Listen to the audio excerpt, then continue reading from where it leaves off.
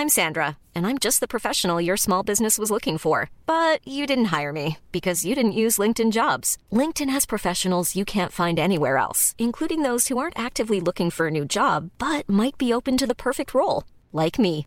In a given month, over 70% of LinkedIn users don't visit other leading job sites. So if you're not looking on LinkedIn, you'll miss out on great candidates like Sandra. Start hiring professionals like a professional. Post your free job on linkedin.com/people today. It's that time of the week again, the Rugby League rant, fifth and last. Put on your headgear, chuck in your mouthguard and get ready for an hour of nothing but NRL talk.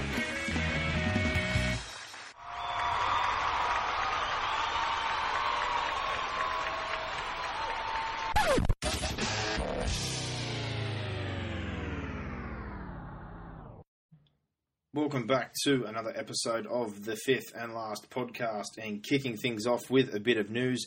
The City and Country sides with a fair few withdrawals and call-ups. Most notably, we have players pulling out left, right and centre in Jared Mullen, who's going to be out with a knee injury confirmed. He's had some surgery, probably 6 weeks. Hinchcliffe's got a knee injury for Country, not sure of the time period. Jared Hayne has pulled out for City. Josh Reynolds out. Chris Lawrence, Aaron Woods, Robbie Farah, Mitchell Pearce, even Reece Robinson and Champion were caught up as cover, and they've pulled out now as well. You've got players coming in such as Joel Reddy, James Tedesco, Adam Cuthbertson, Curtis Sirinen. We've put the question up this week, obviously, is it becoming a joke, this game? And with some of the players that are coming in, especially Joel Reddy, who's only played a couple of games and a couple off the bench, he's now starting centre for what is supposed to be a New South Wales trial. So it's becoming a bit of a joke. Australian New Zealand sides obviously named. A few young bloods in Tohu and Sheck, 18th and 19th man for New Zealand, but will they get to play? That's a different story. A little underdone with Sonny Bill Williams out. Jeremy Smith, obviously, his suspension now with a head slam. He is facing up to 4 to 6 weeks if unsuccessful, and players like Cassiano still out. So they're a bit light on, but don't expect them to lay down for the Australians. Back to our coaching subject, we had Price, Ferner and Elliott all under the pump, but now it's only Matthew Elliott with 1 win from 5 and Price and Ferner 3 and 3. So does Elliott keep his job for the rest of the year, or is this another Brian McLennan? In my eyes, I think he's under a fair bit of pressure, and it's only a matter of time until things hit the fan. Jumping into some injury news now, and a blow to the Tigers with Braithen Astor looking to be out for 3 to 6 weeks from a groin injury suffered in the loss to the Dragons, further hurting them. And the Marshall and him now on the sidelines, so probably going to have to run with Miller and Curtis Sirinen, a very young pairing, or if not, they're going to have to bring Moulton from fullback and let Tedesco play there. Mullen, like I just said before, 4 to 6 weeks with a knee clean out. Josh Mansour and Wes Nguama, both 6 weeks for the Panthers, which really hurts them. They're lacking some depth with ankle and knee problems. Danny Badiris obviously had a back operation, and he has denied that he will be retiring early, so he's looking to get himself back and hopefully play a part in a run into the finals or a finals series with the Knights, probably looking for a bit of a swan song, so see how that one plays out for him.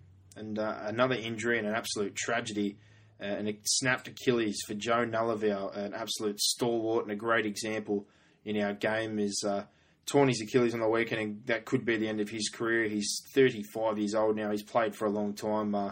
Best wishes go out to Smoke and Joe. We've hit him up on Twitter, and it's not the way you want to see such a great bloke go down. So best of luck to him moving forward. 2 things about players coming back, or successful returns from injuries, is Campese on the weekend, finally coming back after 2 consecutive seasons ended by ACL injuries.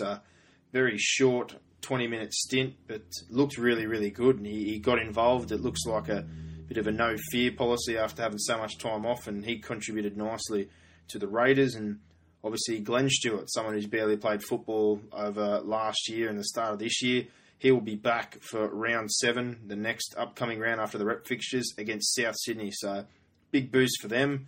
But unfortunately for Glenn's brother Brett, he has come out today and said he has fears of losing the fullback spot for the State of Origin with this continuing hamstring problem, and fears that's going to ruin his chances. So going forward, it's only going to have to wait and see what happens with that. But if Brett Stewart pulls out, I'm still adamant that Michael Gordon is an adamant replacement, and to me, probably been playing better football. So we do have a replacement as long as he's healthy and if Stewart has any problems. And last bit of news I've got here was obviously the blow-up from the weekend between Jamie Soward and Robbie Farah. A lot of people speculated and things were said about what was mentioned out there. In particular, there was thought that Soward may have mentioned to Farah about his mother, who's passed away, which would be a bit disgraceful. But at the same time, this is all innuendo and rumour that it was all kicked off with Farah having a crack to Soward about his girlfriend. It's been issued in the media that Soward has apologised to Farah, and when Farah was asked about the issue, he was very quick to say, yep, no worries about the apology, but I don't want to talk about it any further. So a nerve was hit, and hopefully nothing more like that happens. But for now, welcome back to the fifth and last podcast. Let's get into it with Nick Tedeschi.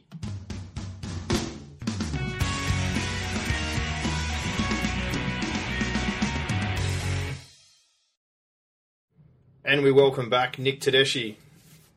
Welcome back, buddy. How's things been? All well, mate. All well. 6 rounds in the rugby league season, and we're hitting up to rep season already. Yeah, the rep season's here. Plenty of injuries, obviously, coming from the weekend. I think it's already starting to take its toll, the standard of football and the physicality. But jumping straight in, mate, after the first 6 rounds for you, who's impressed you so far and who hasn't impressed you?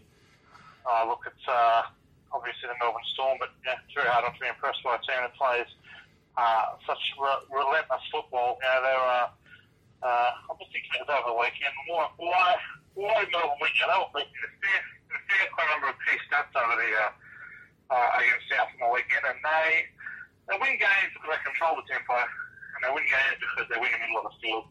And they can afford to have more errors, they can afford to miss a few more tackles, which they rarely do anyway, but they can afford to kind of not be their optimum because they just dominate those key areas of the game. So as long as they keep doing that, they'll keep winning. South has been great this year. Very tough to find a Western in that side. The centres are a bit dicey, but they're scoring plenty of tries. The George Burgess has been one of the best newcomers of the year. He's really mature as a player. Ben Teo has been excellent. Manly, they've been surprising, and as of the Roosters, I kind of, with the both of them not to be as good as they're going, I thought they'd both be kind of thereabouts, especially the Roosters after they signed Jennings. I thought that might struggle to make the 8, but they've been very impressive. Teams that haven't, well, obviously my Bulldogs, they've been horrendous. They started off just losing some games, some good sides. I thought after the South loss, after Melbourne loss, well, they're going okay. They're nearing something, but they were an absolute abomination against the Roosters on Friday night. Weren't much better against Manly. Their attack is very one-dimensional, and for mine, they are just not playing what's in front of them. They're playing overly structured football. When teams play overly structured football, and they don't have the personnel to get away with it, then they're in a lot of trouble. West Tigers have had a lot of injuries, but Rory Farah and Aaron Wood weren't playing for them. They would be on the back end of more than 2 or 3 50-point droppings this year. The Warriors, I think they're nearing something, but I don't know. Matt Elliott's coach, they had a lot of injuries. They're not playing particularly good football, and they're certainly playing without confidence to win. So, look, I think the Broncos are probably the most underestimated team in the competition. They're only 3-3, but they're getting us some tough wins at the moment. They're attacking football finally to improve significantly. So I'm going to stick to the Broncos as a sneaky one, but they're the teams that are impressive and haven't impressed. Do you think the Bulldogs will make the 8, mate, from this point in time? Look, at the moment, the way they're playing, no. Look, their draw is obviously going to ease up a lot. But I just, by the time Graham gets back, Cassiano's at least a couple of weeks away still. If we drop another game or 2, we're going to have to play pretty perfect football to get the 8 year on end. And even if we do, we can't make the 4 side. I'd rule us out of winning the premiership. For mine, I think Hopkinson is the man to be halfback, but he's a player a lot better than he played on Friday night. I just don't know if we've got the attacking weapons to score enough points to beat Saints. Yeah, well, for me, it's definitely Cassiano and Graham. We spoke to MG about it last week, and I know a lot of people are still writing them off, but you look at it last year, those two are virtually, they're the first receiver on both sides of the ball, and the other big problem, when you said it before, they're going nowhere in attack, is obviously bending the line back, and Cassiano can certainly deliver that, and James Graham's got a lot better feet than someone like your Aiden Tolman, who no doubt is a workhorse, but is a little one-dimensional in his running game. So for me, I still see him making the 8, but it has to come with Cassiano and Graham coming back, and in particular Cassiano, I think well underrated is his value to that team, and releasing Ben Barber and taking pressure off the halves, that's for sure.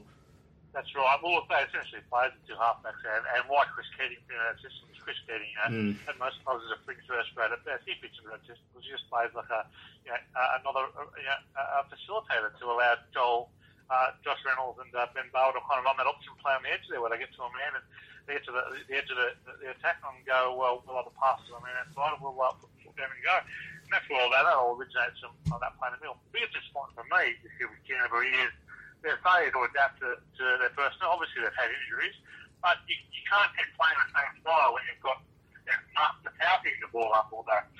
It's not a viable option. And I would have thought that, when you were on the first early in the season, I would have thought that there might have been some moves to adapt the attack. Without version of that. Yeah, well, moving on from teams that have impressed and who hasn't impressed, obviously rep teams were selected yesterday. We've got the City-Country clash coming up, as well as the Australian-New Zealand side. Any surprises for you in the Anzac teams or in the City-Country, which, I suppose there's plenty of surprises in that one, seeing how many of players have bloody pulled out already. Yeah, look, the biggest surprise this one for me from the rep teams was the absence of Sean Benson in the countryside. Sean Benson was one of the first players to New South Wales. He's a guy who averages over 45 tackles and 110 metres a game. Always scrapping after the loose ball. He was a Queenslander. He would have been picked a year or two ago, and he was on his way to 30, 35 Origin career. The guy, does everything we need. He just can defend in the middle. He can hit on the edge. He does all you need, and was somehow overlooked to a countryside that they decided to include players like Willie Mason. For me, that's just absolutely astonishing. There's no thought of the future. And I know exactly the reason why he wasn't picked, because he doesn't have the big body that we have big Tony Williams, because he's got a big body, he's got potential.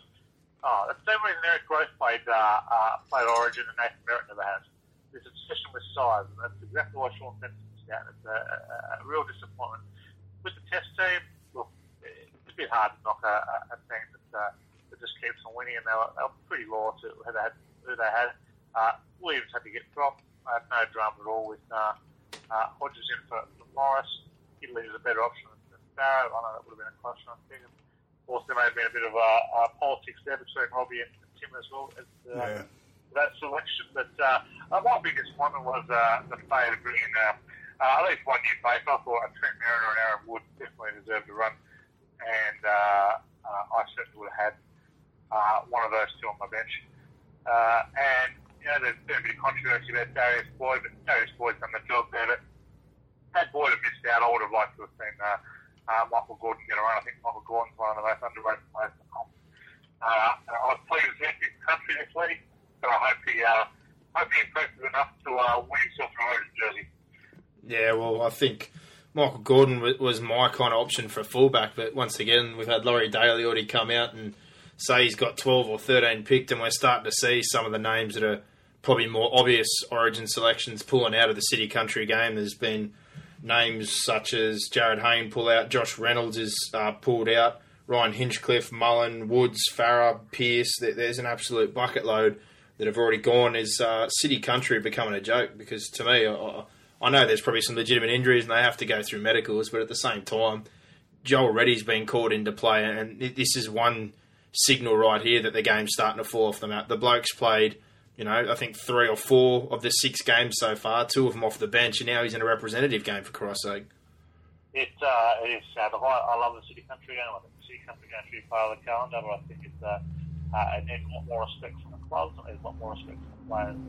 I spoke to Luke Patton a few months ago, and I asked him, what are the highlights of your career? He said, look, the 3 country games he played were among the highlights of his career. He said he had the best week, he loved it. There's great representing the bush, and it would be a super country club. I'm fairly sure it's all that important to the City players. I might be wrong on that, but what does disappoint me is there are legitimate injuries. Ryan Hinchcliffe would love to play. Ryan Hinchcliffe won't play football for a month. So, he suffers an injury. Then you get people like Mitchell Pearce who have already been declared. There's no mention of injury. He played pretty well on Friday night. Got to that okay. All of a sudden he's missing.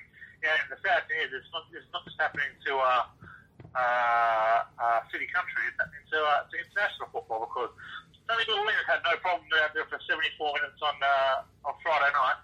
He carved the ball over that pretty well, but all of a sudden, too good to represent his nation. So I think of all the criticisms of Indian players falling out, that's the one that probably gets me the most, but also the one that probably surprises me the least. Yeah, look, my take on all that is why have a representative weekend if everyone's going to pull out? I understand if it was a Friday night City Country and a Friday night test as it used to be, and then obviously a split round that weekend, I can understand players pulling out, but it is turning into a bit of a mockery, and I think it's something they've really got to look at. Just on the City Country, I don't think the fans want it anymore, because it is becoming a mockery. But I think, as you say, a lot of the stuff that happens behind the scenes, out in country areas, stuff that the normal day-to-day fan that lives in the city wouldn't see. I think that's why the City Country concept will survive and why it still does exist. So as long as it's doing something for country football, which has been neglected, let's face it, I think it'll remain in the game. Yeah, and I'm kind of with both of you on that one. And obviously you said about Luke Patton's words, and I've spoken to a few blokes about it as well that have experienced it. And me as a fan, I don't want to see it go, but at the same time, I watch the game, and at the end of it, I look at it and think, this bloke and this bloke have been in good form at club, should be considered for Origin, but it just never seems to eventuate. If it was a genuine rep trial, blokes that were being selected for that game that were in form, would be getting rewarded. But this year in particular, like Laurie Daly the other week, I think the best thing he could have done was at least bite his lip and not come out and say that he had 12 to 13 positions already picked bar injury. That's just really throwing a spanner in the works as far as I'm concerned. Well, it's utterly ridiculous from a marketing point of view. It's no surprise after the NRL wouldn't force the Roosters to allow to put Sonny Bill Williams up and promote the game, the big game on Friday night properly, which is why we've got half the crowd that should have been there. And of course, it's the same thing here. Why would Laurie Daly say something like that? It's utterly ridiculous for a team that's lost 7 series in a row to say 13 players are assured positions. As what we're going on. What about last year's defeat? Was enough to say Mitchell Pearce, you deserve it. Well, we ran the ball 3 times and found Billy Slater on the floor every kick. It's astonishing. You are allowing the players who have the position to take it easy. You're allowing the people the players who are challenging the position to have a bit more disillusioned. And you're undermining the City Country game, and you're undermining the entire selection process. And I'm not getting real good feelings from Laurie Daly that the Blues are going to win this Queensland run anytime soon. Yeah, well, I'm kind of getting the same vibe as you. I'm already a bit aligned to the fact that it's not going to go the right way. But moving on from that negative, because it is giving me a headache even thinking about Laurie Daly's process so far of being the coach. But speaking of coaches, there was obviously 3 that were under severe pressure, which was Stephen Price, David Furner and Matty Elliott, all winless after 3 rounds. But now it's gone the complete flip side of that. We've got Price and Furner with 3-3 and looking a lot more comfortable in their jobs, but poor old Matty Elliott stranded on 1 win at a club that's already sacked a coach that was signed for a couple of years. Is there a possibility that we're going to see another coach at the Warriors fired before finishing his first season? I would actually be surprised if Matty Elliott lasted until May. They're impatient at the Warriors. They've got a lot of young talent. They realised last year they made the wrong decision with Brian McLennan. And whether Matty Elliott was the right man or not, the players did not want Matty Elliott. And the culture at that club is that if you don't like the coach, you turn it up completely. And, while they haven't turned it up 100%, they started the season that way. They certainly weren't turning up earlier in the season. And they had 50 fewer players than the Raiders in the second half on Saturday night. Matty Elliott has never won a final game. So to give Matt Elliott too much rope would just be ridiculous. The Panthers did a few years ago. For some reason, Matt Elliott keeps getting re-signed. It makes no sense, and the Warriors shouldn't have hired him in the first place. And I have little doubt that the Warriors will part ways by the end of the year. What they need is a tough disciplinarian, and I would like to see. I'm no rep on Brian Smith, but I think Brian Smith will at least get setting things up where they need to be. The club for a few years, and you streamline it up, maybe Stephen Kearney or something like that. But they're a joke among the Warriors. Steve Price, the other one, actually, at one of the Dragons. He comes across the maybe, but you can't. One thing you can't ever say about the Dragons is they ever just go and tell him. Their attack might be insipid sometimes. They might have enough points, but they always defend pretty hard. Look, I know the Dragons are having trouble with recruitment, and they will probably go and chase a big name, but I'm not entirely sure there are many big names available. So I wouldn't say Steve Price is out of a job just yet. David Turner, well, I guess this is about as good a start as you get with David Turner. 3 home wins to start the season, but they've produced nothing under David Turner for a long period of time. They're always a very streaky team under Turner. We'll see. He won't get fired. He's as the CEO. Yeah, well, I look at the situation out of all three of them, and I'm kind of with you on the Price and Furner thing. Furner's used to an up and down start. The Raiders are genuinely never strong starters or never a consistent side, but enough talent to usually creep in.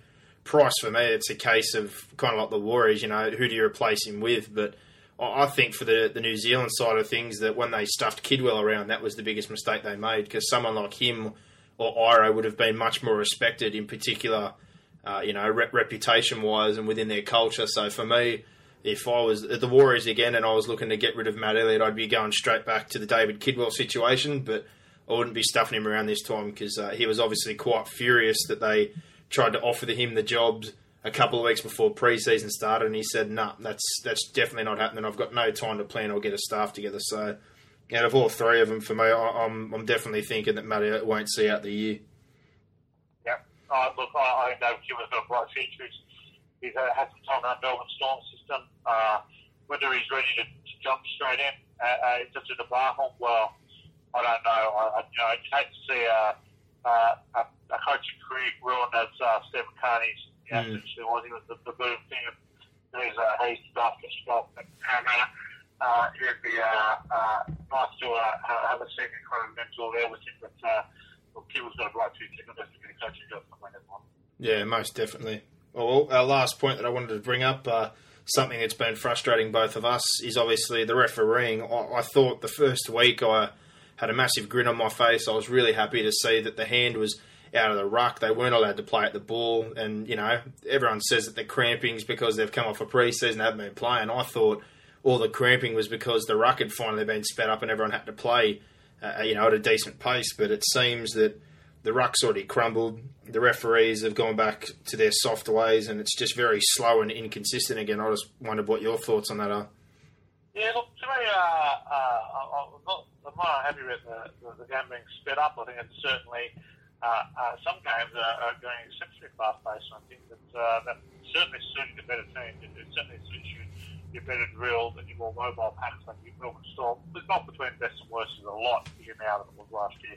But for mine, what I find very, very tough to deal with is the inconsistency between the refereeing candidates. I think the referees improved markedly up the last few years, and they've done a pretty good job.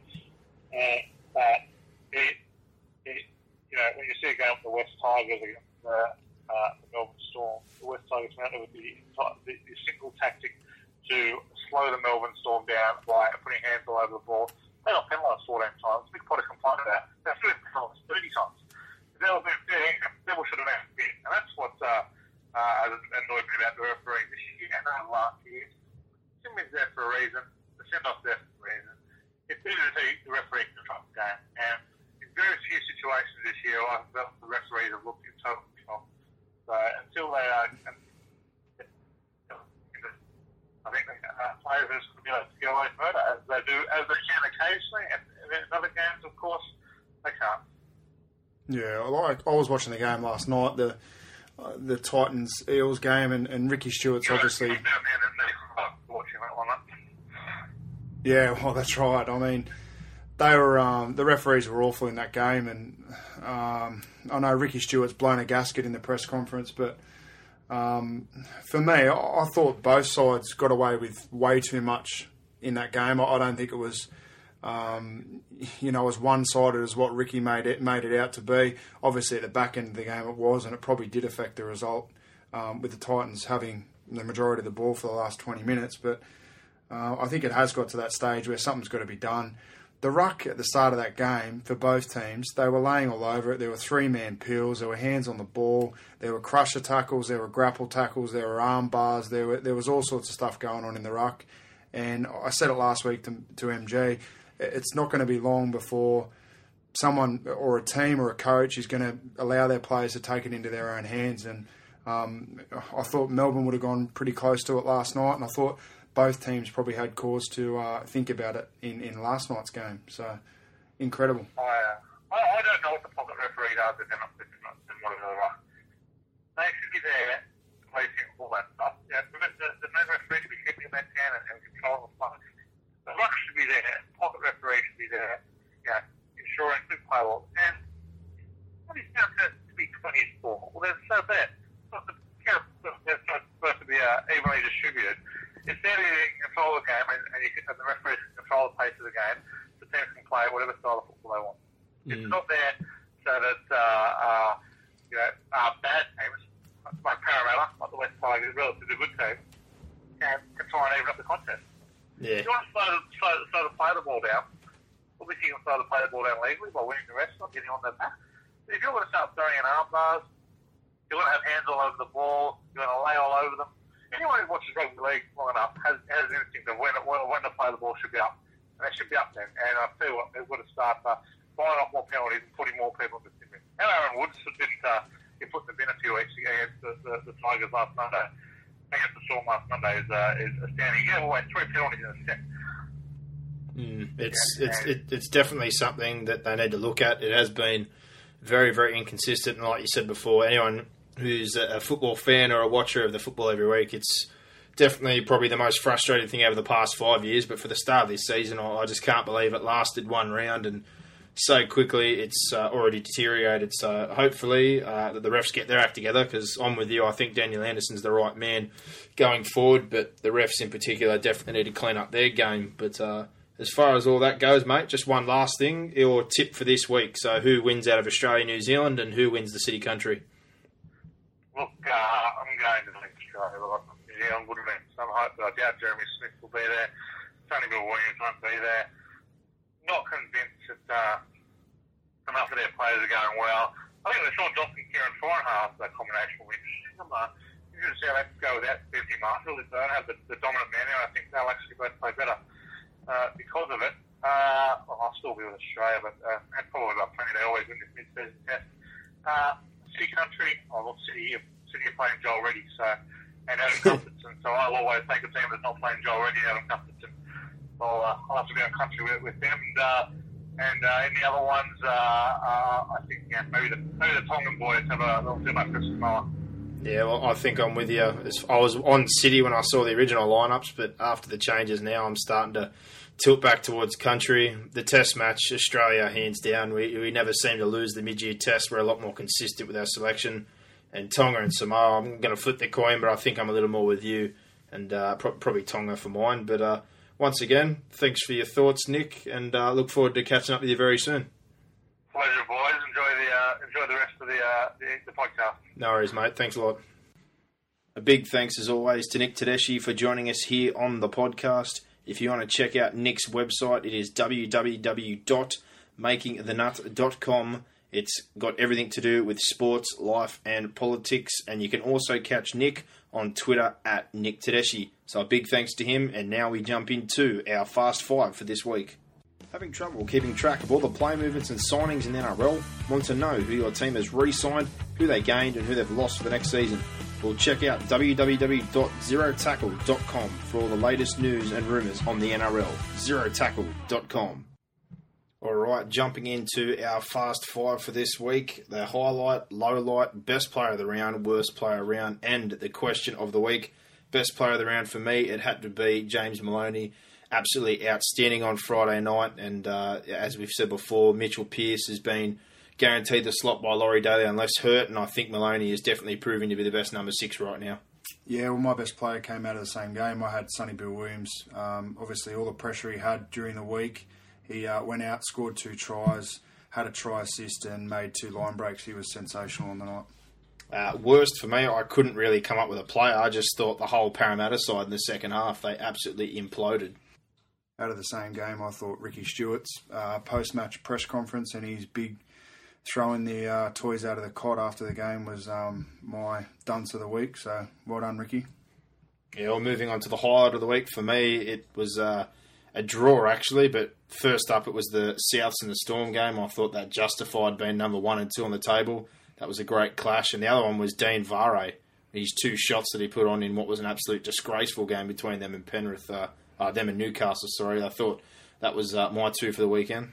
Yeah, my highlight was the Roosters' performance on Friday night. They totally outplayed the Bulldogs. It was only 8-0 at half-time, but the way they went on with it second half, they were sensational. And, on the flip side, obviously, the Bulldogs, the worrying signs there. Yeah, well, my low light for the week had to have been Jeremy Smith's head slam. No one wants to see anyone go off a neck brace, and he's obviously facing 4 weeks at the moment and is going to appeal it. So if he's unsuccessful, he's going to get 6 weeks and probably justified. Yeah, it wasn't a good look, that the head slam. Out of that game, I just thought the Knights versus Panthers game and also the Titans versus Eels games were just terrible standard, hard to watch. As a Titans fan, I thought they were disgraceful in their performance, even though they got the win.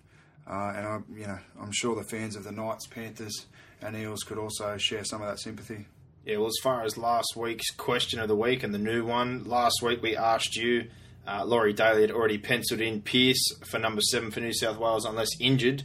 Who did you think would get the number 6 alongside Pearce? We had Adam Reynolds with 18 votes, Josh Reynolds with 4 votes, John Sutton 1 vote, James Maloney 6 votes, and Todd Carney with 6 votes. But looking at those results, obviously Reynolds on form has probably been, besides Cronk, the best halfback in the game. But Maloney's definitely justifying being the number 6 right now.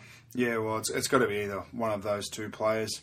Into this week's question, we're going to ask you about the city-country clash. Do you think it's relevant within the NRL season schedule, yes or no? So list your reasons in the comment section on Facebook. We both think that the game's probably ran its course, as it's no longer a true origin trial. So, but that's for you guys to comment on. That's just our opinion. Hit us up on the Facebook in the comment section. Yeah, well, I most definitely... I do enjoy the game, but like you said before, it doesn't seem to be a true origin trial anymore, which is quite disappointing because I've always enjoyed it. I think it's a great game, but I don't think players should be getting put up for risk, and you see a lot pulling out, pretty much knowing that it's not an origin trial, especially this year with Laurie Daly claiming 12 or 13 jerseys already taken. So, well, Queensland don't need a trial. They've never had one, so I don't see why we should bash each other around for 80 minutes and risk injury. Yeah, I like the fact they promote it in the bush, but every team should have to take 1 game to the bush if they're going to do it that way. They'd be much more efficient. So that's the Fast 5 for this week. Thanks for your votes last week, and get on this week and get into that question. Let us know what you're thinking. Now we will move into the review of the weekend's clashes. For all the latest rugby league gear, head into Leagues and Legends, now based at Shell Harbour, Mount Druitt Westfield and Campbelltown Mall Store, or check them out online at www.nrlstore.com.au. For fifth and last listeners, you can receive free delivery on any 2013 adult NRL jersey. Be quick, jersey selling fast. Remember, www.nrlstore.com.au. Leagues and Legends. Alright, reviewing the weekend's games that have just been by, we obviously kick off Friday night with the Roosters, a 38-0 whitewash of the Bulldogs, and there was obviously plenty hype behind this game. Sonny Bill coming back to play against the Bulldogs and all the severely hurt fans, why at the same time, we both said last week, you look at it, the club's gone in a completely different direction. There's virtually no one left. I think there is absolutely no one left on the books that was there when he was there. So I didn't see the real relevance there, but if they were looking for revenge, they certainly didn't get it. No, they didn't. They were totally outplayed. They still look an absolute rabble, the Dogs, after 6 weeks. We've been waiting for them to improve, and it just doesn't show any signs of happening at the moment. Sonny Bill Williams was excellent in this game. All the lead-up obviously was centred around him and things in the past that obviously the Bulldogs fans were cranky about. He only had the 7 touches in this game, but came up with 2 line breaks, a try assist and 2 tries, a couple of sensational touches during this game. So it was quality rather than quantity from Sonny Bill the other night. Yeah, we want to talk about that. 7 touches, 5 of those having a severe impact on the game. So value for money, you could say, right now. Key things for me, and it just keeps standing out about the absence of Graham and Cassiano, 1,400 metres to 1,000. The Bulldogs are just not bending the line back. Line breaks, 6 to zip, and once again, there's the difference between the 2 forward packs at the moment. The Roosters are absolutely ravaging sides, and the Dogs just aren't making a dent. They had to make a lot more tackles than what the Roosters had to, and the 2 biggest differences is when you have that punch through the line, the Roosters play very direct, and you see players like Maloney, who had an absolute barnstormer on Friday, tear teams apart on the back of that go forward. Then you look at the Dogs, they've got no punch, and they were just sideways and look confused. They used that block play. It was way too structured, and they were just going nowhere. Yeah, and they were tipping on side to side, similar to the stuff that they were trying to do last year. But as you've already mentioned, you need go forward to do that. I thought Hodkinson and Reynolds, they sort of didn't dig into the line too much. Ennis isn't sort of that creative player out of 9, so that obviously has its effect in terms of trying to get some fluency or some momentum through the middle of the field. They really look like they're struggling at the moment, the Bulldogs. I thought Tony Williams, he had an improved performance. He picked up his work rate a little. He actually ran for over 100 metres for the first time this year. So he made over 20 tackles. So, I mean, he's improving. I know everyone's been kicking him, and we probably have given him a little bit of stick, but credit where credit is due. It was only Ben Barber that had more running metres than Tony Williams the other night. Roger Tuivasa-Sheck, I thought that was a really underrated performance from him. We've been raving on about him for 6 weeks. He was brilliant the other night, 150 running metres. He carried the ball more than any other player from the Roosters. He seems to beat the first tackle every time he runs. Very underrated performance. Yeah, well, I've got Sheck down as one of my top performers in that game. He's absolutely outstanding. He's missed out today, actually, on the starting 17 for the New Zealand side, which is very surprising for me.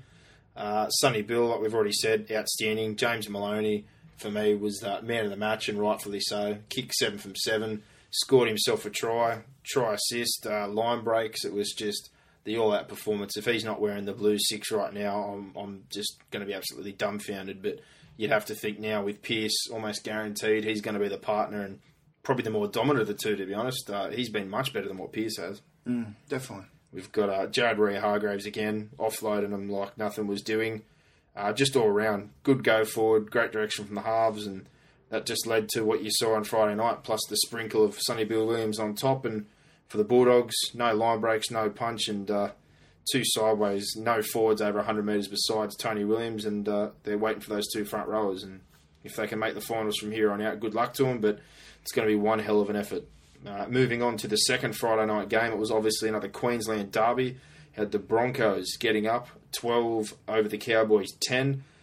In general, this game was pretty dead even. It was very hard fought, a great arm wrestle, and as always, these Queensland derbies, big brother versus little brother, always seem to be a very good game. Yeah, the Cowboys, they look like they were in control probably up until the 60th minute, and then Brisbane just found a way to win. It was one of those games. Jack Reed came up with a couple of key plays. I thought Josh Hoffman had a really good game. Scotty Prince, he came up with a few errors, but he threw a nice pass for a try. Brisbane are warming nicely. I don't really know, can't put a finger on what's going on with the Cowboys. I think if Matty Bowen would have played, I think they probably would have won this game. They were missing a little bit of attacking fluency. Michael Morgan still not back to that form that he showed last season, that's for sure. Yeah, well, for me, they just look like they're missing something, and for me, it's the number 9. I know Kosh Jason got an assist on Friday night, and it was pretty solid, but Scott Moore was brought over here to do a job. He obviously hasn't fit into the Australian game, especially handling the ball out of dummy half. There's a lot of slips that seem to be happening with the heat up there, but they're definitely missing a number 9, and Matt Bowen is the key to Jonathan Thurston, as you said before, to unlock their side, besides the massive forward pack they have, and congratulations, Matt Scott again, 190 metres. They need Matt Bowen back to his best to assist Jonathan Thurston. But as far as the Broncos are concerned, we put plenty of boot into the halves the first few rounds, but I think they're starting to take shape. Reed, Thaiday, these guys coming off pre-season surgeries, they're starting to get back to good form.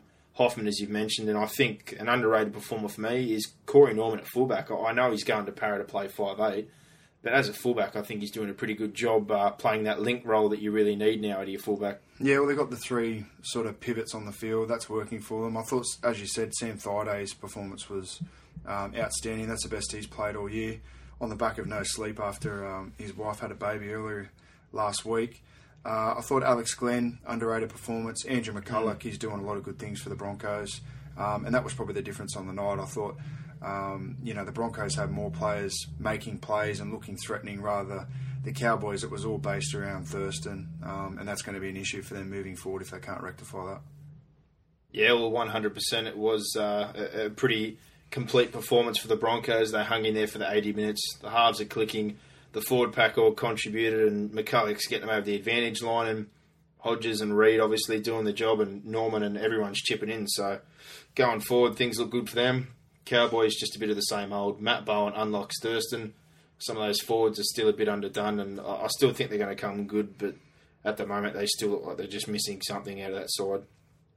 Moving on to the first Saturday night fixture, it was obviously Newcastle versus the Panthers, an absolute toilet bowl of a game. 8-6 to the Knights. They won that one, but the two tries and the game in general was horrible. It was like watching park football.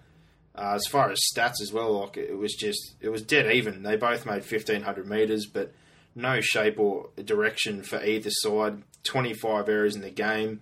Penrith near the end there almost stole it when they went a little ghetto. They had 12 offloads to 2 and had just a really late run at Newcastle. They got a try off a dropped bomb, and Newcastle scored a try off a missed tackle off a scrum and 80 metres the other way. It was just the absolute epitome of terrible football. There was only one try assist in the game, and that was Luke Walsh. They gave it to him for the kick that Boyd dropped, obviously, for the Penrith try. So, as you say, not much to say about this one. I thought the Knights wingers were excellent in this. McManus and Nuate really worked hard in this game. I thought, as you said earlier in your Fast Five, that Dean Waro really stepped up. He made some key reads in defence. Josh Mansour was again probably Penrith's, or one of Penrith's best players. Timmy Grant, that was an improved performance from him. Sikamanu again worked hard. But yeah, it was a really hard game to watch. As I said in my Fast Five, it was one of my lowlights. It was really poor standard of a game. Yeah, I can't go into too much depth. They virtually both had the same problem. They lack shape, too many errors, and not too much creation. But yeah, the two wingers and Darius Boyd, they racked up some serious metres. Obviously, their forwards were a little disappointing for Newcastle. As far as the Panthers are concerned, yeah, Grant made 180. Nguama and Mansour, unfortunately, are both going to be out for 6 weeks from that fixture. They've both suffered a knee and an ankle injury, respectively. And I'll tell you what, it was an underrated performance. James Seguiaro, with limited time, had 10 carries for 90 metres. 5 of them he offloaded and he made 30 tackles. He's just been sensational for them. Yeah, I think their best two players out of the first 6 rounds have definitely been Seguiaro and Mansour, definitely. Yeah, well, for me, I'd probably chuck Manu in there as a three-piece. Yeah, but yeah, those two, Mansour and Seguiaro, the two young guys leading the way. But don't want to touch too much more on that fixture. I think Wayne Bennett would have been plenty dirty and going to be lots of improvement. But yeah, absolute toilet bowl. But they definitely both going to enjoy the week off. They need to work on some structure, depending on who they've got away on rep duties. But just absolute shocker of a game. But moving on to a much better game and a top-of-the-table clash, the battle of the unbeatens, but the Storm prevailed 17-10 in what was a really great game. Just some small bits and pieces there. Souths were supposed to dominate Melbourne's forward pack. They actually were outdone in most of the categories to do in that sense. It was 1,500 metres to 1,200. The Storm got up. They've got 9-6 in the offload category, something that Melbourne don't really do too much of, and even in the line breaks they were a little bit ahead. They did make more errors, which has been a bit of a theme this year for Melbourne. They're getting bit behind on that statistic, but the way they scramble in defence, it just doesn't seem to matter in the end. No, clash prevailed again. Melbourne too good. I know a lot of the Sydney press last week was loving up the Rabbitohs, but we were both fairly confident that the Storm would get the job done. They seem to just have a little bit of wood on the Rabbitohs. I know since Maguire's moved to the Rabbitohs. They've obviously improved out of sight, but I just get that feeling that maybe mentally the Rabbitohs still have those question marks in terms of whether they can actually beat the Storm. It was an improved performance considering the results that Melbourne put over them at the back end of last season. They gave the Rabbitohs a couple of touch-ups.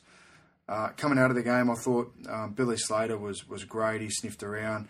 Cronk had some really nice touches. Ryan Hinchcliffe, I don't know how he didn't get a country spot. I know they've come out and said that he was injured, but he was almost the player of the game for me. He was sensational.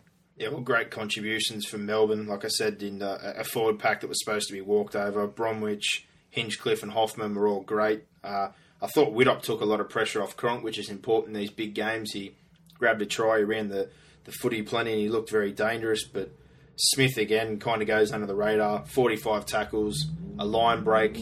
He ran plenty, and he got an assist as well. So all around, I thought just the kind of key components clicked very well. They contained Inglis, and for South, so I said this stat the other week, and it kind of very much surprised me. No forward over 100 metres besides the Burgess brothers, and Lima come off the bench and did it. But for all Teo, McQueen, Tyrrell, guys that are on the field and, out of your forward pack, especially those starters, you need those blokes up near 100. Most of them only just got over 50. So in a very important game where they were supposed to bash up Melbourne, they definitely didn't. Well, I thought their best two players were Sam Burgess. He came up with a real key error in that game when I thought that South were getting some momentum back. I thought Reynolds was brilliant. He laid on 2 try assists again. And if there were any questions over him stepping up in big games, he stepped up. I thought he created a lot of the chances that the Rabbitohs had in attack. And obviously, Inglis was the other. But South can take plenty out of that game moving forward. They've just got to make sure that they can produce what Melbourne does week to week. I think that's a challenge for South. They've had a couple of near slip-ups. I know the one over in New Zealand, obviously, and the one at Penrith that were, bullets that whisked past them without hitting them. So Melbourne haven't really had a slip-up in the first 6 weeks. I know the Dogs made a late run for them late in one of the Thursday night games earlier in the year, but considering the schedule that they've had and the fact that they went over to England, to be 6-0 is testament to what or how good they are down there in Melbourne. Yeah, well, they're definitely. I'm Sandra, and I'm just the professional your small business was looking for. But you didn't hire me because you didn't use LinkedIn Jobs. LinkedIn has professionals you can't find anywhere else, including those who aren't actively looking for a new job, but might be open to the perfect role, like me. In a given month, over 70% of LinkedIn users don't visit other leading job sites. So if you're not looking on LinkedIn, you'll miss out on great candidates like Sandra. Start hiring professionals like a professional. Post your free job on linkedin.com/people today. Accumulating the points before the Origin bite comes around and look fairly certain to be a top 4 side if they keep racking up the points before that rolls in. So they're definitely going to enjoy the week off too. I know they're going to have contributors in a couple of the rep games, but it's good timing for them and nice and spaced out. But taking away from that, the Rabbitohs are definitely going to learn. They're very close, but just the opportunities, Melbourne took their chances. I thought Souths had plenty of their own, but just about converting in those big games. So that's 4 games. We'll have a quick break and we'll come back and do the other 4 games from the weekend.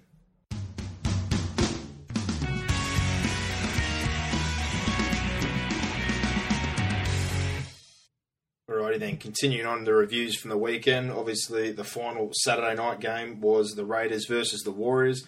20-16, the Raiders prevailed in that one down in cold old Canberra.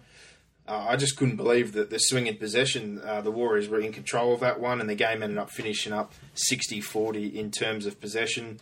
1,600 metres to 1,000. The Raiders absolutely dominated in that sense, and the Warriors had to make 80 more tackles and 6-1 in the penalty count. So absolutely torched, and Matt Hill at the end obviously had a blow-up, and so they only had about 40 touches in the second half, and you just can't win football games without the ball. Yeah, I thought this game and the Titans-Eels game were very similar in terms of one side looked like they were home and hose, and then with about 20 minutes to go, the other side just continually dropped the ball or gave away cheap penalties. For the Raiders, I thought Reece Robinson, he was really good for the Raiders.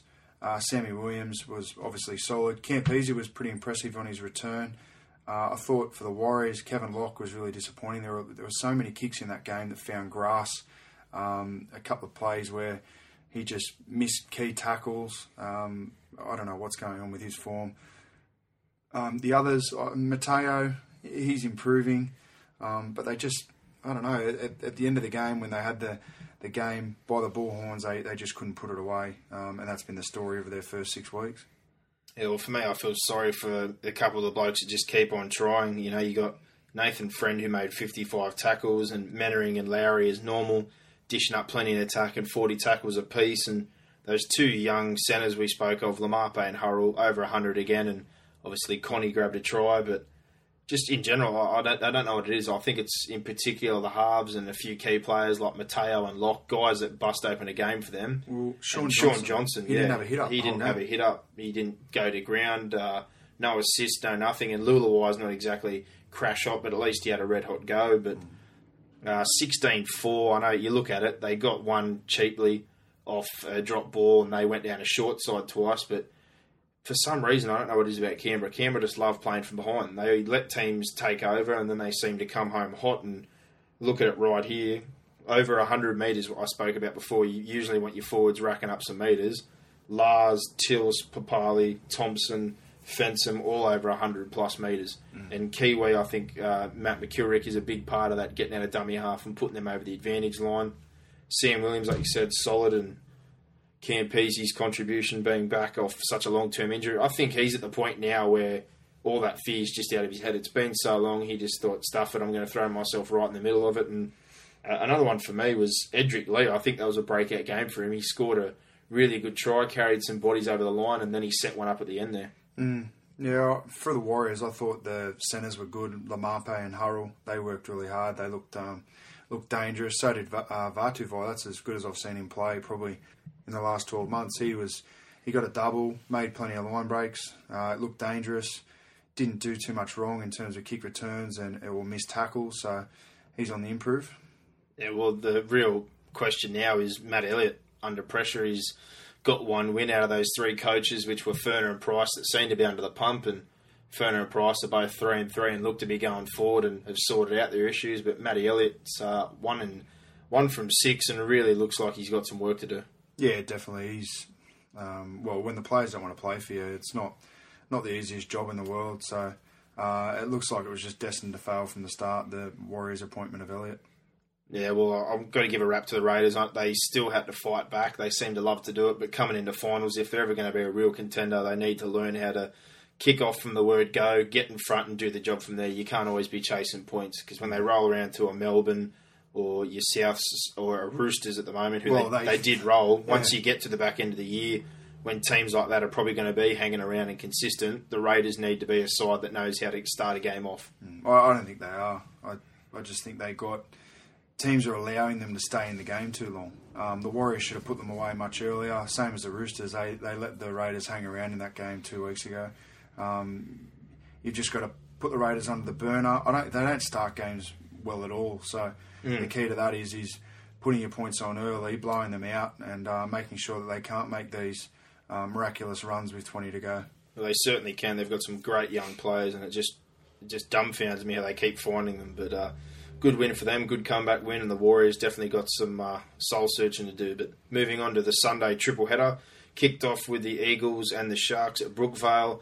25-18, the Eagles prevailed, but for me, they just completely switched off. They were 16-6 at half-time, ended up getting the game 25-18, but it was more a case of they got ahead, they got comfortable, and the Sharks obviously not a team that puts many points up, and especially without Todd Carney, it was always going to be a struggle, and in the end, it proved too much of a chase. Yeah, well, I know all week people were saying that Manly would flog the Sharks. I had a nice little bet with the start that they threw up on Cronulla.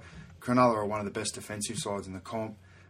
This was just an error fest again. I mean, Manly, they are making a hell of a lot of errors, similar to what Melbourne. They seem to be playing fairly similar styles of footy, struggling to come to terms with the attacking structures that have obviously been implemented for this season.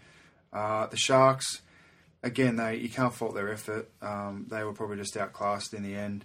And the Asada investigation obviously is having its effect. Paul Gallen, almost 200 running metres. He was excellent. Plenty of tackles. But for Manly, I thought the difference was Kieran Foran. I think he's coming on leaps and bounds. Obviously, he'll play for New Zealand this weekend. Great player, great young player. I love watching him play. No, I was going to say that the halves for them in general, Daly Cherry Evans, you can't forget, kicks the winning field goal, scores a try, gets a couple of repeat sets, and even a cheeky little one there where the Sharks were getting some momentum back. He stuck his knee in the play of the ball and got away with one, knocking Wade Graham loose the ball. So those two going forward, when you look at the halves in the comp, they're kind of, Thurston and whoever he's partnered with, they say is a strong pairing, and you've got Widdop and Cronk, but as far as those two are concerned, they've got to be in the top three, probably number 2 in my eyes as far as halves are concerned in the comp. But Brett Stewart again, he's improving. Michael Gordon, very underrated. He does a lot of clean-up work for the Sharks. He was great. Chad Townsend, he's probably been disappointing, I think, the last 2 weeks since Carney's got injured. Now, I think the expectation now, after his first few NRL games, there was no pressure. It was more him coming in and playing, but the other week, once Carney got hurt, they almost had no worries chucking him in there. So maybe that's had some kind of effect. He's expected to play well now, but they definitely need Carney back. Just one last wrap I'd like to give. Steve Matai, George Defour on that edge. Great dummy half work. I think that's underrated every week for Manly as far as getting going and getting forward. You need your backs to chip in to give your forwards a rest, and they were both over 100 metres again. So good on them. Manly, I just think it's more playing 80 minutes. They've been pretty good so far. Got some blokes who are going to be in the rep scene, but good start, slow finish, but nevertheless, they've got the job done, and they seem to be proving us wrong. We thought they might struggle with their best 17, and being a bit lacking in depth, but so far they're getting the points on the board. Yeah, but I think, obviously, through this rep period, they're going to have a lot of guys out at reps. If they sustain a big-time injury to one of their key players, that's when the test will come for Manly. But at the moment, while they keep all their best players on the field, any NRL side's going to be right up there performing well with their best players on the field. So it's not a shock to me that they're going well. I just don't think they've got the depth that they have had in years gone by. And the NRL, it's a Melbourne Cup. It's not a Golden Slipper, and we're only a quarter of the way through the season, so a long way to go. Yeah, it definitely is. And as far as the Sharks are concerned, I'm pretty happy this break's rolled around. I think this is just what they need. They've got some blokes that'll get to clear their heads playing in a different jersey away from the Sharks, and obviously those that are back at club that aren't playing reps just get a week away from it all. So probably couldn't be any better timing for them, and hopefully they bounce back. The other Sunday fixture, obviously an absolute cracker, going to the SCG, bit of nostalgia, love going back there, and the Dragons prevailed again, 13-12 over the Tigers, and I really enjoyed this game. I had some people tell me they didn't like it, but for me it was an arm wrestle. It was a really good game. It was pretty even all around. Probably the only thing at the end that kind of got them over the line was a couple of more offloads that seemed to lead to tries, especially Matt Cooper's one down there. They get an offload, but they run the ball on the last. Jamie Soward, ad-lib football they've been playing again, where he drifted across and threw the ball to Vito, who scored an absolute cracker of a try. And Price, like we've mentioned, seems to have finally said, you know what, I'm going to drop the structure, I'm going to put in what I want to do, and I want you to actually play some football, which is really refreshing for mine. I think a lot of teams are too structured, and I think they're one of probably the only side in the comp that's playing a bit loose. Yeah, the scary thing is they still only managed to score 13 points. I thought the Tigers had enough ball to win the game, but their attack is awful. Their attack is terrible. If Robbie Farah isn't creating for them, they're not going anywhere. Tim Moulton struggling at the back. I think the sooner they move Tedesco back there, the better. It's funny that he's now being picked as, is it the City fullback? City winger, I think he is. City winger. So you look at his numbers from the weekend. From the wing, he got a try assist, which he gave to Moulton. 2 line breaks and scored one of his own. And for them, we mention the same 2 players every week, and you've already mentioned one of them.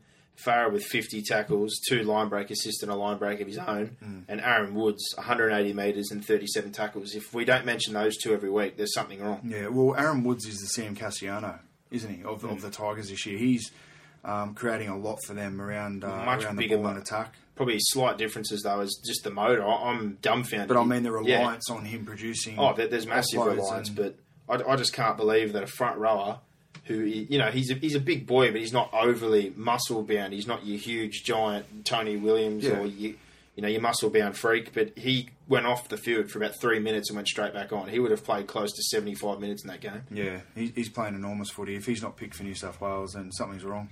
And look, that's pretty much it for me on them. I've said that their bench doesn't give them enough impact. Yeah, they didn't. I thought Anasta was fairly solid again, but he's obviously going to be taking a stint on the sidelines now with a groin injury. But biggest problem is just what we keep mentioning. There's not enough go forward. There's not enough support.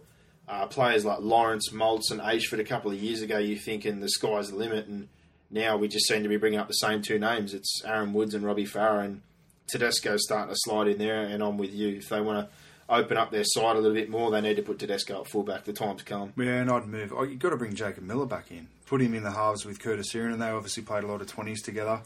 I don't understand why Braithen Astor was playing 7. It's going to force Mick Potter's hand anyway with him being out injured. On the Dragons side of things, it's another just notch in their belt for their defence. Their defence is sensational. I'd go as far as saying it's right up there, almost as good as Melbourne's defence. How good was Matt Cooper? Yeah. Matt Cooper was the Matt Cooper of ties down an edge. Mid-20s when you used to watch him and think if anyone runs down there, they're going to get chopped in half or they're just going to get absolutely buzzed. I thought Daniel Vito, his performance was improved. Yeah, well, he ran for 200 metres. He had that massive one down the edge there, and then he got in the dummy half after and took a scoot and made another 15-20. So yeah, and I thought Mitch Rain and Jamie Soward, obviously they're coming good as well. So they're starting to get a little bit of a combination formed in there. So that's only going to help the Dragons moving forward. But in the last 3 weeks, they've improved out of sight. The Dragons, as you say, it's probably a lot of it's going to come down to Steve Price just taking his hands off the wheel and saying, well, we're going to play my style of footy, not the style that Bennett left us with, or the style that every other team's playing. Create your own identity. So good on you, Pricey. Yeah, well, Morris and Nightingale, as we said before, you need metres from your outside backs. They contributed hugely again. Merrin, as always, 150 metres, 3 offloads, dangerous. They just look comfortable now. They look like they're enjoying their football, which is a big plus. And on the back of great D, like you've said, you're going to have chances to win every game. Just one small thing for me. Mitch Rain, I don't know if he's city or country, but as far as I'm concerned, I think he's a country boy. How he's not at least on the bench for them, I'm very surprised. He's a player going forward who is very good at a dummy half. He's sharp. He makes a ridiculous amount of tackles every week. And no offence to Michael Innes, he had his time in the sun and he's a fairly good player. But I think Rain is a country boy, and for me, I probably would have had him in that trial if you're going to be chucking in blokes like Curtis Siren and Tedesco who are all young and unexperienced. Yeah, I'd agree with that.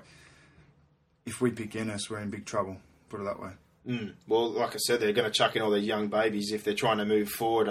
Why is he not in there with Jackson, Cordner and all the likes? And where's Fensom for mine, Yeah, another young bloke. So moving off that one, because that's a bit frustrating. The last game of the round was obviously the Titans and the Parramatta Eels, and where Ricky Stewart, mate, that blow up, high fives all around. That was UFC style. I was waiting for him to flip the table over and start punching members of the press. Well, Ricky, did you not know what you were getting yourself into when you took the job? Watching this game as a Titans fan, we should have lost the game. No question, no doubt in my mind. But the Eels lost the game. The Titans didn't win the game. Yep. The Eels threw that game away. They dropped the pill. They gave away penalties. They just continually shot themselves in the foot. Now, I find it really interesting that Ricky Stewart was whinging about 2 penalties for making contact with a kicker when he was more than happy to take the one in the first half where Nate Moles, if anything, hip-bumped the Parramatta kicker who fell over. Yeah, it was terrible. And then he wants to whinge about the 2 at the end. That set a precedent for the whole game. If any contact was made with the kicker, it was going to be a penalty. And Parramatta continually did it. My problem is that Parramatta make the same stupid errors over and over and over again. That's the problem with Parramatta. And as much as he wants to band on about, they've been kicked like Brown's dogs and all the stuff that he had to say in the press conference. If you haven't seen it, get onto Google or YouTube and get it up and have a look, because it is quite entertaining. But Ricky, they need to learn. The players need to learn that you can't keep making the same mistakes. He gets on there and says that they're learning. Well, they're not learning because they continually make the same errors. I can only imagine what it's like being a Parramatta fan, and I can't say I'm crying for them, but it was a crap game. It was a frustrating game to watch, and the Titans had a lot of key guys out. Parramatta should have won. It just. Frustrating game to watch. 28-22, the final score in the Titans' favour.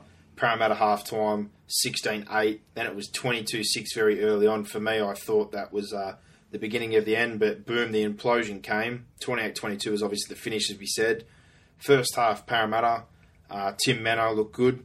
Reni Matua, as always, I think he's their shining light. He's the most consistent player for them, along with Mannah. They're the only two that seem to be able to hold together for 80 minutes. But Sandow and Kelly, even, for me, were impressive. They finally looked like they gelled. They were controlling a try-assist apiece, and Jared grabs a double, Jared Hayne, and everything's looking good. But then, bang, the final stats tell you everything you need to know. Well, I thought 1,500 metres to 1,100 to the Titans, Yeah. 9-6 in the offloads, 6-2 in the line breaks, and the penalty count went to 12-4.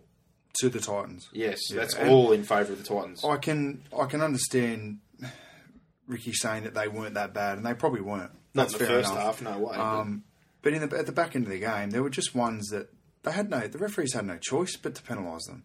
I thought at the start of the game, if you watch the first half, that the Eels got away with so much in the ruck, it was ridiculous. And yeah, the referees are to blame for that, but I thought it was fairly consistent throughout the game for both teams. I can't understand him having a massive whinge about the referee and the consistency within the rulings on the field.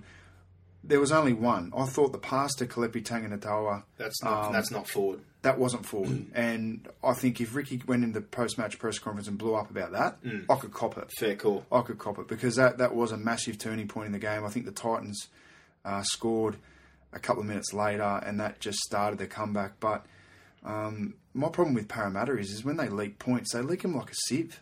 Well, it's got to be, okay, we got a crook decision. The Titans have scored. We still lead by 8. Let's just get ourselves back into the game, get ourselves back into the grind, wait for errors. Because I'll tell you, the Titans weren't going to win that game as a result of their great effort. I don't think it was a result of the Titans putting themselves into good positions. It was the Eels inviting the Titans down into positions where they could post points. Well, I'm going to give the Titans still some credit because, when you do get opportunities, you need to take them. They obviously got more than enough opportunity off Para, but I thought Kelly and Henry kind of struggled, and in the end, Kelly really took control and took advantage of that momentum. I thought he was good. Well, missing a 9 didn't help. I mean, having Harrison start at 9 is ridiculous. Harrison still jumped out, made over 100 metres, and Irwin, the kid who debuted, set up a try, so good on him. Greg Bird, 205 metres. Miles, Harrison, Douglas, all over 100, and Minicello finally got a first game. He looked pretty pissed off, to say the least, and he made 80 metres off only 5 carries and scored a try. So yeah, but but it is football. If you're going to give away penalties, if you're going to give momentum, if a team's good enough to take it, that's one thing. But when you give as much momentum as Parramatta gave, they deserve to cop all those points at the end. And yeah, I thought for the Titans, William Zillman was very ordinary. He's frustrating me a little bit. Greg Bird was great. He does have that dirty little overs line that he likes to run. I'd like to see him tuck the ball under and run an unders line and dig in behind the ruck there. I think there's opportunities to be had for him. But yeah, it was Parramatta lost this game. Titans didn't win it. Yeah, well, that's pretty straightforward. You give away those many opportunities and you're going to find yourself on the wrong end of it all. But Ricky definitely got some work to do. The Titans, well, got away with it. That's a free 2 points, so good on you. And that wraps up this week's round. So next up, we'll move into our Degenerate Gambler section.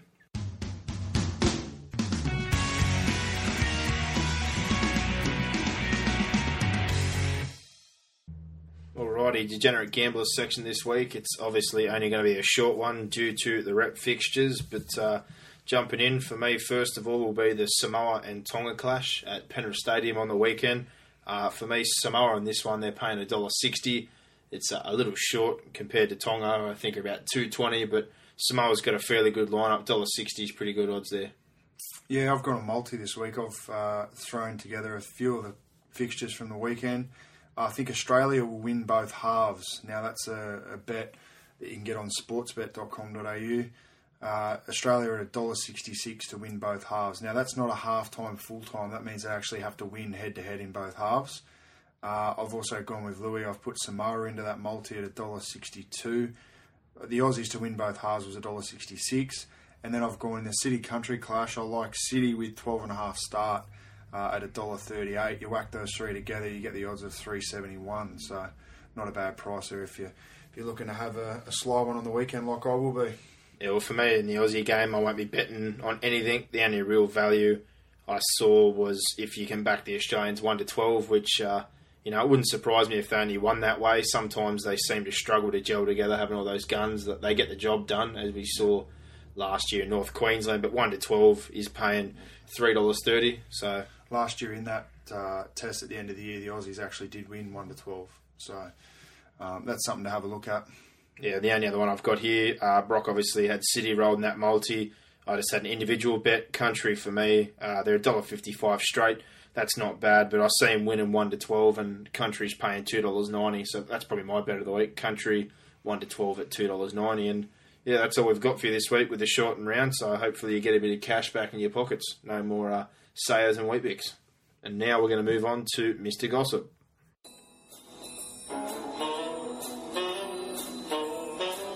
Now it's time for your weekly dose of goss from Mr. Gossip.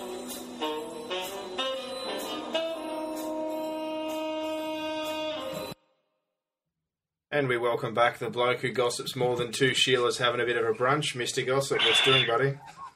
I like that intro. How are you, boys? How are you, buddy? Very good, mate. Very good after my perfect round of last week. Oh, happy days. Panthers are improving? Not. Zing. Zing. Oh, dear. Well, I guess a short week this week, boys, with no rounds of NRL. Geez, I've got a lot of emails this week about gossip. I tell you what, I wish the Bulldogs would start winning games because I'm getting so many emails from Bulldogs fans trying to start rumours or just trying to, I guess, get players out of the club or in the club. It's just very, very strange. But look, I'll start with Joel Thompson from the Raiders. Now, he should decide this week on whether he's going to stay at the club or go to the Dragons. I'm hearing they've both offered him similar packages and similar money, so I guess it'll just come down to whatever culture he decides and whatever his manager sort of tells him to do, I guess. But I don't know, boys, who would you pick? Well, from being down in the 20 system there, and Jolie's obviously recently married. He's mates with all those boys, and there's still plenty of the under 20s lads down there. I suppose similar money. I don't see him going anywhere. Yeah, I'd probably stay at the Raiders. I think they've got a brighter future at the moment than what the Dragons do anyway. Looking at it from a long-term perspective, for sure. Yeah, for sure, absolutely. Also, I've got I had some rumours a couple of weeks ago about the Castleford half, Ringy Chase, the former Dragon. Now, I got mail that he was going to go back to the Dragons. I emailed a bloke from Castleford. He said, no way is it happening, but I'm still getting the email. So sometimes where there's smoke, there's fire. Personally, I couldn't see him coming back, but trying to find out any sort of inside information from the UK Super League is bloody hard, boys. Yeah, well, like I said, they may run the Commonwealth, but you don't run us now, you mugs, right? Yeah, I think Rangy Chase, he got an English jersey over there, and Castleford's not exactly one of the crash-shot gun-ho sides, so he did have one good year and one man of steel, which, over here, that's like, I don't know, playing first grade off the bench is the standard of winning the Man of Steel. But, he's played here before. It's been a long time. I don't really see Rangy Chase coming back, especially how far the NRL game's gone compared to Super League. Wasn't Rangy Chase was the bloke who put a ankle twister on someone in a test a couple of years ago, wasn't he? I think he was. Yeah, you're right. Spot on. He did the old Kurt Angle. He put the Olympic lock on fucking Isaac Luke, I think it was. It was a good one. Oh, it was hilarious. Not for him there. Not for Isaac Luke. Yeah, well, he dishes it out, so he was just giving one back, that's all. Speaking of hookers, Danny Badiris, now, he's just having his back operations and whatnot at the moment. A lot of people from the Knights telling me that he's going to retire at the end of the year, but Badiris came out, I think it was on Monday, saying that he's definitely not going to retire, so getting mixed sources and mixed communication there. But look, Danny Badiris, as you know, boys, he's been a fantastic player for many years, but unfortunately for me, a little bit like Minicello, I think he's going to have to retire, to be honest. Really? Yeah.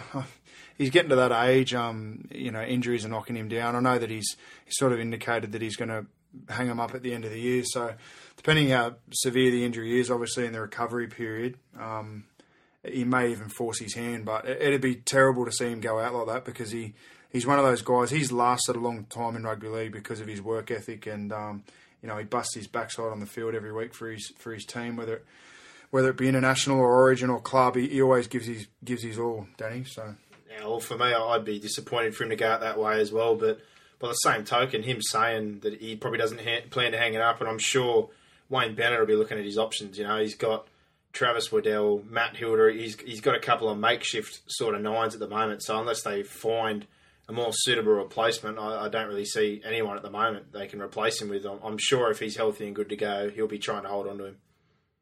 Yeah, he hasn't got the body of Batman anymore, and I guess a back operation is not something that you want to sort of stuff around with. You know, I think if it was a leg injury, but being back, I'm not too sure. But yeah, especially at his age, like you say. Yeah, I think they've been running him similar to what Jason Riles and a few of the older blokes at Melbourne have said. You know, now with sports science and all this, they put him on specific programs to kind of nurture him through. So if he does push forward, he'd definitely be on a modified program. There's no doubt about that. He'd be wrapped in cotton wool until game day, really. Yeah, for sure. We've got the Eels recruitment manager, Peter Nolan. Now, he travelled to Great Britain, I think it was last week or the week before, just to finalise negotiations and a transfer fee for the two English internationals, Gareth Hock and Lee Mossop. Now, I watch a bit of the English Super League. They're not bad players, I guess, but I don't quite understand. I mean, Parramatta, they're right next door to the biggest junior nursery in the world, and yet they're going over to England. So massive problems there. You'd think they'd be able to find some in their own backyard, surely. I think that's a bit of Burgess rage going on right there. They've seen a couple of monsters and thought, why not go over there? But by the same token, you've just mentioned the number one thing with the Super League, these bloody transfer fees. It's not the Premier League, you know. It's pretty ridiculous. Mossop I've seen a little bit of. You know, to go good there doesn't mean you're going to go great over here. Gareth Hock I would have loved probably 4 or 5 years ago before he had his cocaine ban and all that, but he's fairly older now, so I bet he still goes hard. He's got plenty of aggro, but I don't really think either are pretty logical buys for their situation. So are they paying big bucks for these blokes? No, you bet. You bet. Yeah, which that's is why ridiculous. I don't understand. Yeah, that's ridiculous. I mean, as you say, they've got a nursery of their own. They're right next door to Penrith. I know the Dogs junior nursery, even South's junior nursery at the moment. They're all going great guns. There's plenty of players throughout the junior reps from, you know, sort of 18s through to the 20s. So it seems really strange, especially like you say, you could pick up probably 4 to 6 really good, strong, young, good 20s players for the price that they'll probably pay for those two. So yeah, well, Hock's moving into his 30s, and I know Mossop's 24, which is probably right for a young front rower, but at the same token, you're not got no guarantees that he's going to come out here and dominate, and he's not going to a solid club like Burgess did when he rocked up at South. You know, they're not really building a great. They're trying to build a great side, but he's going to be coming at the foundation of it. So I don't think that's a great induction to the NRL for a Pom. Well, they're not going to be building a great side if they're going to England buying has-beens. So it's I think this is the argument between Parramatta and Penrith fans at the moment, and I know a lot of Parramatta fans are wishing that they had someone like Gould, who's rebuilding Penrith from the bottom up, in a position at Parramatta, because they just seem to be rehashing and doing the same thing over and over again and not learning from their mistakes. Yeah, you'd think Parramatta, new coach, new administration, they want to build a new culture, but they're just doing the same things over and over again. They're thinking about next year, and that's all, really. And yeah, it's very bizarre. Do you think that living out here, I think the difference in the pressure from the fan base of Penrith to Parramatta is very, very different. I think Penrith fans obviously want to win, but they don't seem as aggro and mental as what Parramatta fans seem. Would that be a fair comment? I think so, and I think because, well, look, Parramatta last time they won a premiership was 86. Yeah. Penrith have won 2 since then. Yeah. So I guess Penrith have had their few premierships, and to say that you've won 2 premierships in the last 25 years, not many clubs can say that. Just ask the Rabbitohs for one. So Parramatta are just demanding success, and I think because they were so strong in that 80s period, so a lot of the fans that are sort of in their 30s, 40s at the moment grew up with Parramatta being such a success. Yeah. And now to see them on the complete end of the scale, like I think I saw a table on Fox Sports a couple of weeks ago where what they did was they put the ladder over the past 5 years and put teams where they would sit. And Parramatta was still last over the past 5 years. So they need success out there. They've got a massive fan base. But yeah, they do. They need someone like Gould out there that can create them from like you said, from the bottom to the top. All right, mate. Anything else for this week? Yeah, another one about I sound like I'm bloody doing Super League news, but Justin Pauw's over there at the moment playing for Wakefield, the former Eel and Dragon prop. Now, I'm hearing the West Tigers are, well, I shouldn't say desperate to get him. Pauw's manager is seeking the Tigers because he's heard the Tigers they're desperate for forward. So whether that comes to fruition, we'll have to wait and see. But, geez, Justin Pauw, that's, wow, I don't think I'd be going there, boys. Yeah, well, I bet say a couple of years ago I really liked the bloke, and what confused me was he signed with Para and clearly said, I don't want to leave Wollongong, but the money's too good, and it all just broke down from there. And as people say, when you've got a negative mindset, negative things start to happen, and he never got healthy at Para. He was frustrated. I've seen him get in a stink his first game over there and get sent off, so he's obviously not enjoying England, and I don't really think that's the best move from the Tigers. But then again, they did dig Ray Cashmere out of a coal mine last year when they needed a forward, and I heard that they were looking for Joel Clinton a couple of weeks ago. So, I was going to ask as well. Maybe Jolie Clinton can turn up and have tea with a girl in his hotel room again. See how that goes down. I wouldn't mind seeing Joel Clinton face up to Sonny Bill Williams again. Yeah, bring him back just for that. Give him one game match fee and say, run at Sonny as many times as you can. We'll pay you 100 every time he smashes you. Yeah. So the trail's gone cold on Clinton. Tigers aren't keen on Clinton anymore? No, I don't think they ever were, to be honest. Again, it's the Tigers management sort of looking for forwards, and any manager that's got a forward in his belt, trying to get them under. So, no, I doubt that's going to happen. Look, the last one for the night, boys,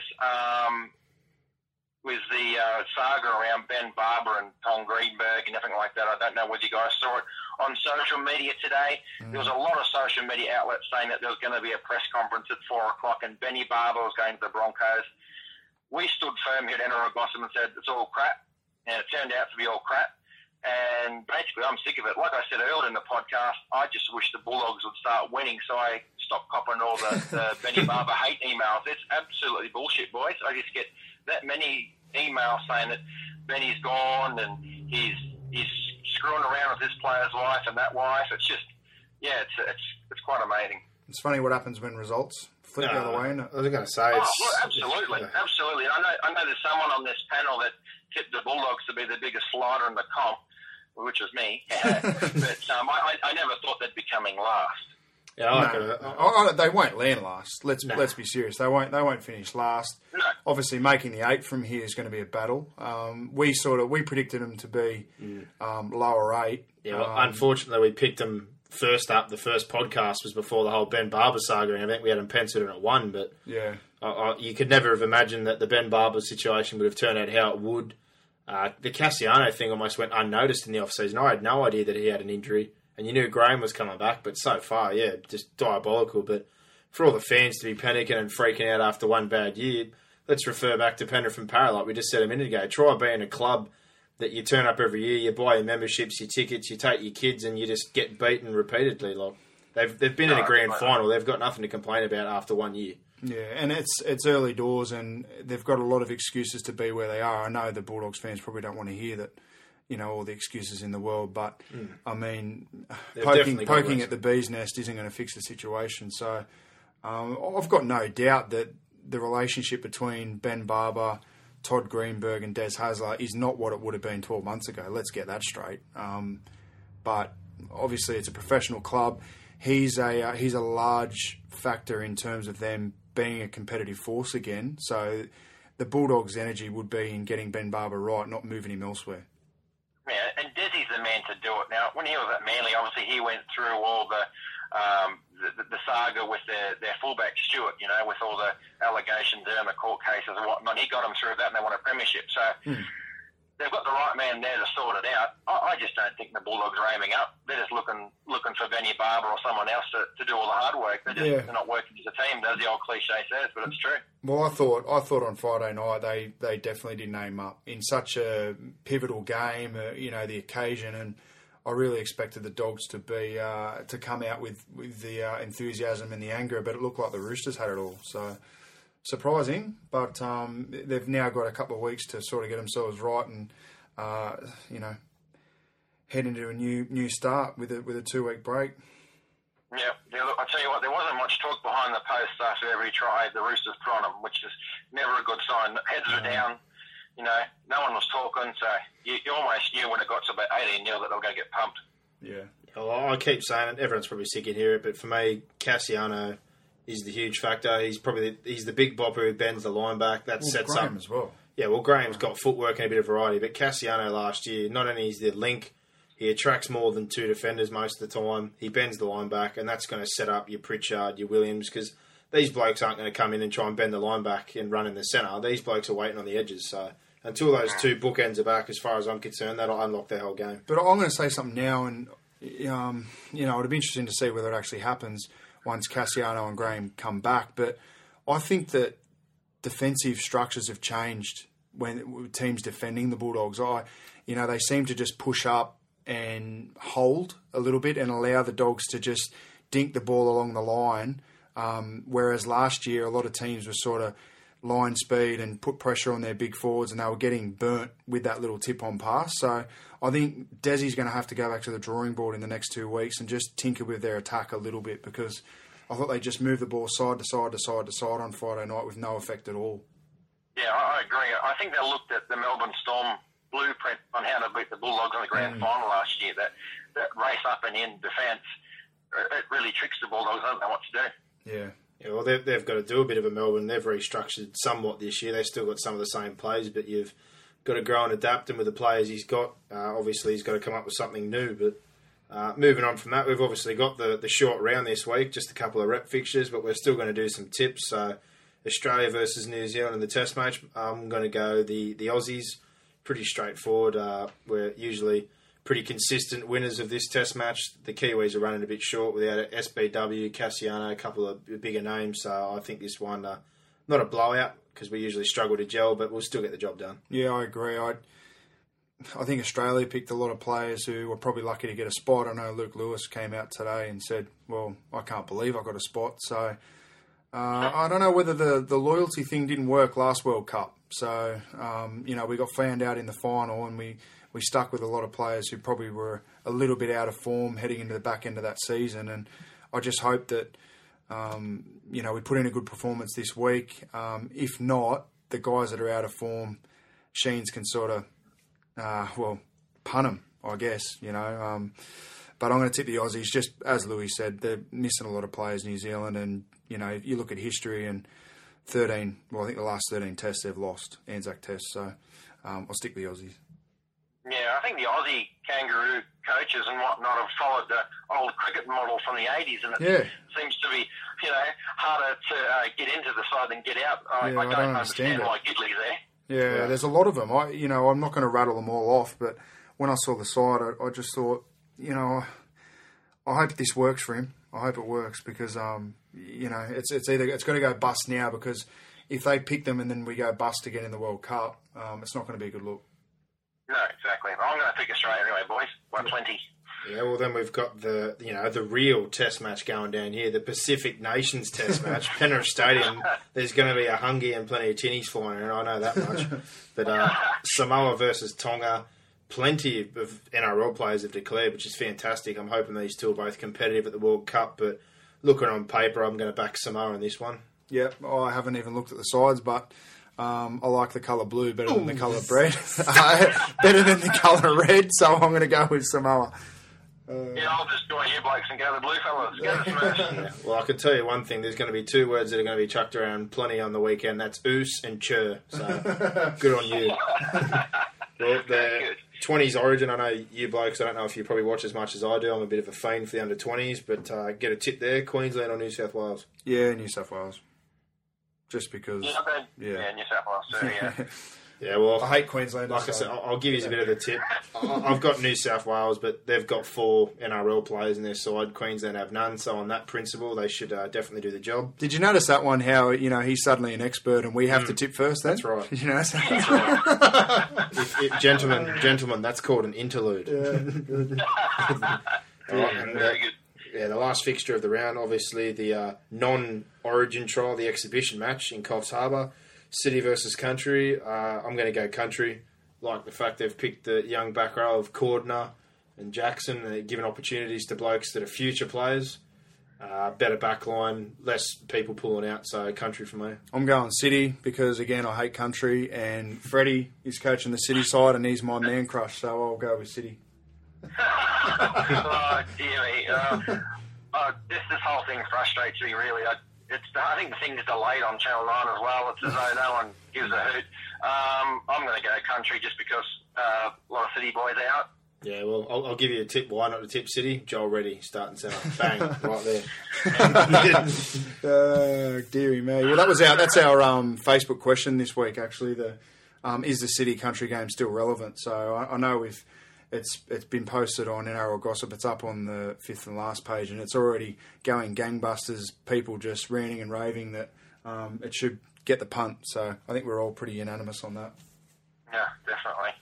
It's not a true Origin trial, so no. You know. And why the hell would you put all your Origin combatants together and risk injury? It seems ridiculous. Well, that's right.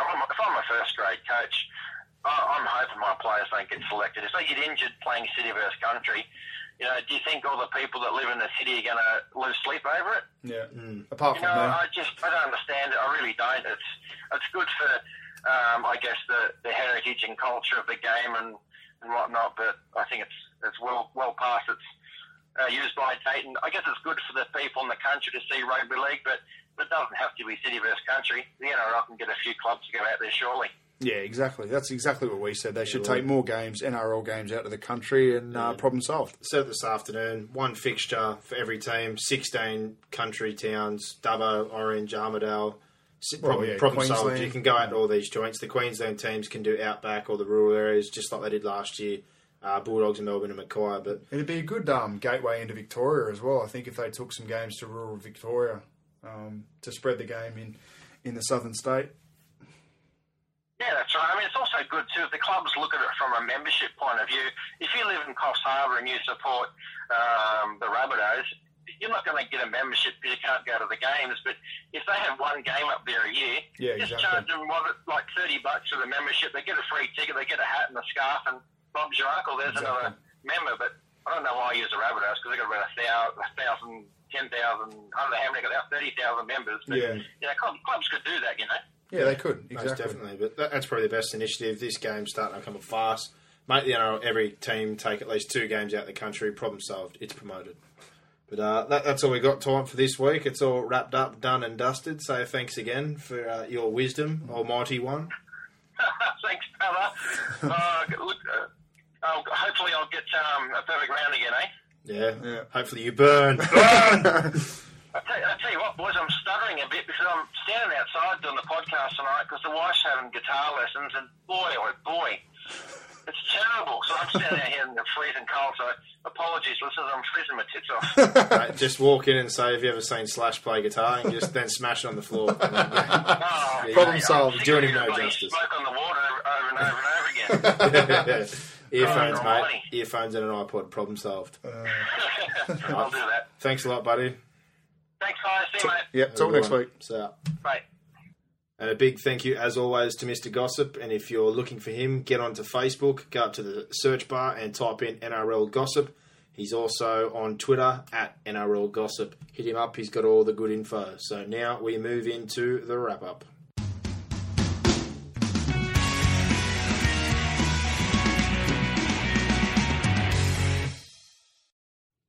Well, once again, that concludes another episode of the 5th and last NRL podcast.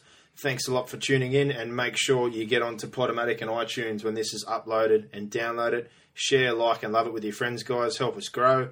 Obviously, you can hit us up on Facebook. If you go up to the search bar, just type in 5th and last, and we will pop up. On Twitter, it's at 5th and last. It's an N in the middle, not the word and. And if you want to send us an email about anything, 5th and last podcast at hotmail.com. Make sure you get on the page and get into this week's question of the week from the Fast Five. Is the City Country still a relevant fixture, or is it past its use by date? Thanks again. iTunes, Podomatic.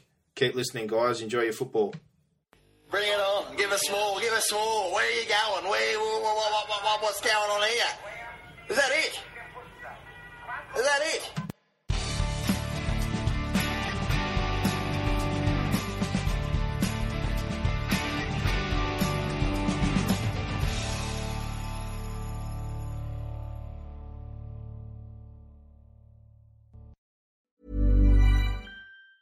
Even on a budget, quality is non-negotiable. That's why Quince is the place to score high-end essentials at 50 to 80% less than similar brands. Get your hands on buttery soft cashmere sweaters from just $60, Italian leather jackets, and so much more. And the best part about Quince, they exclusively partner with factories committed to safe, ethical, and responsible manufacturing. Elevate your style without the elevated price tag with Quince. Go to quince.com/upgrade for free shipping and 365-day returns.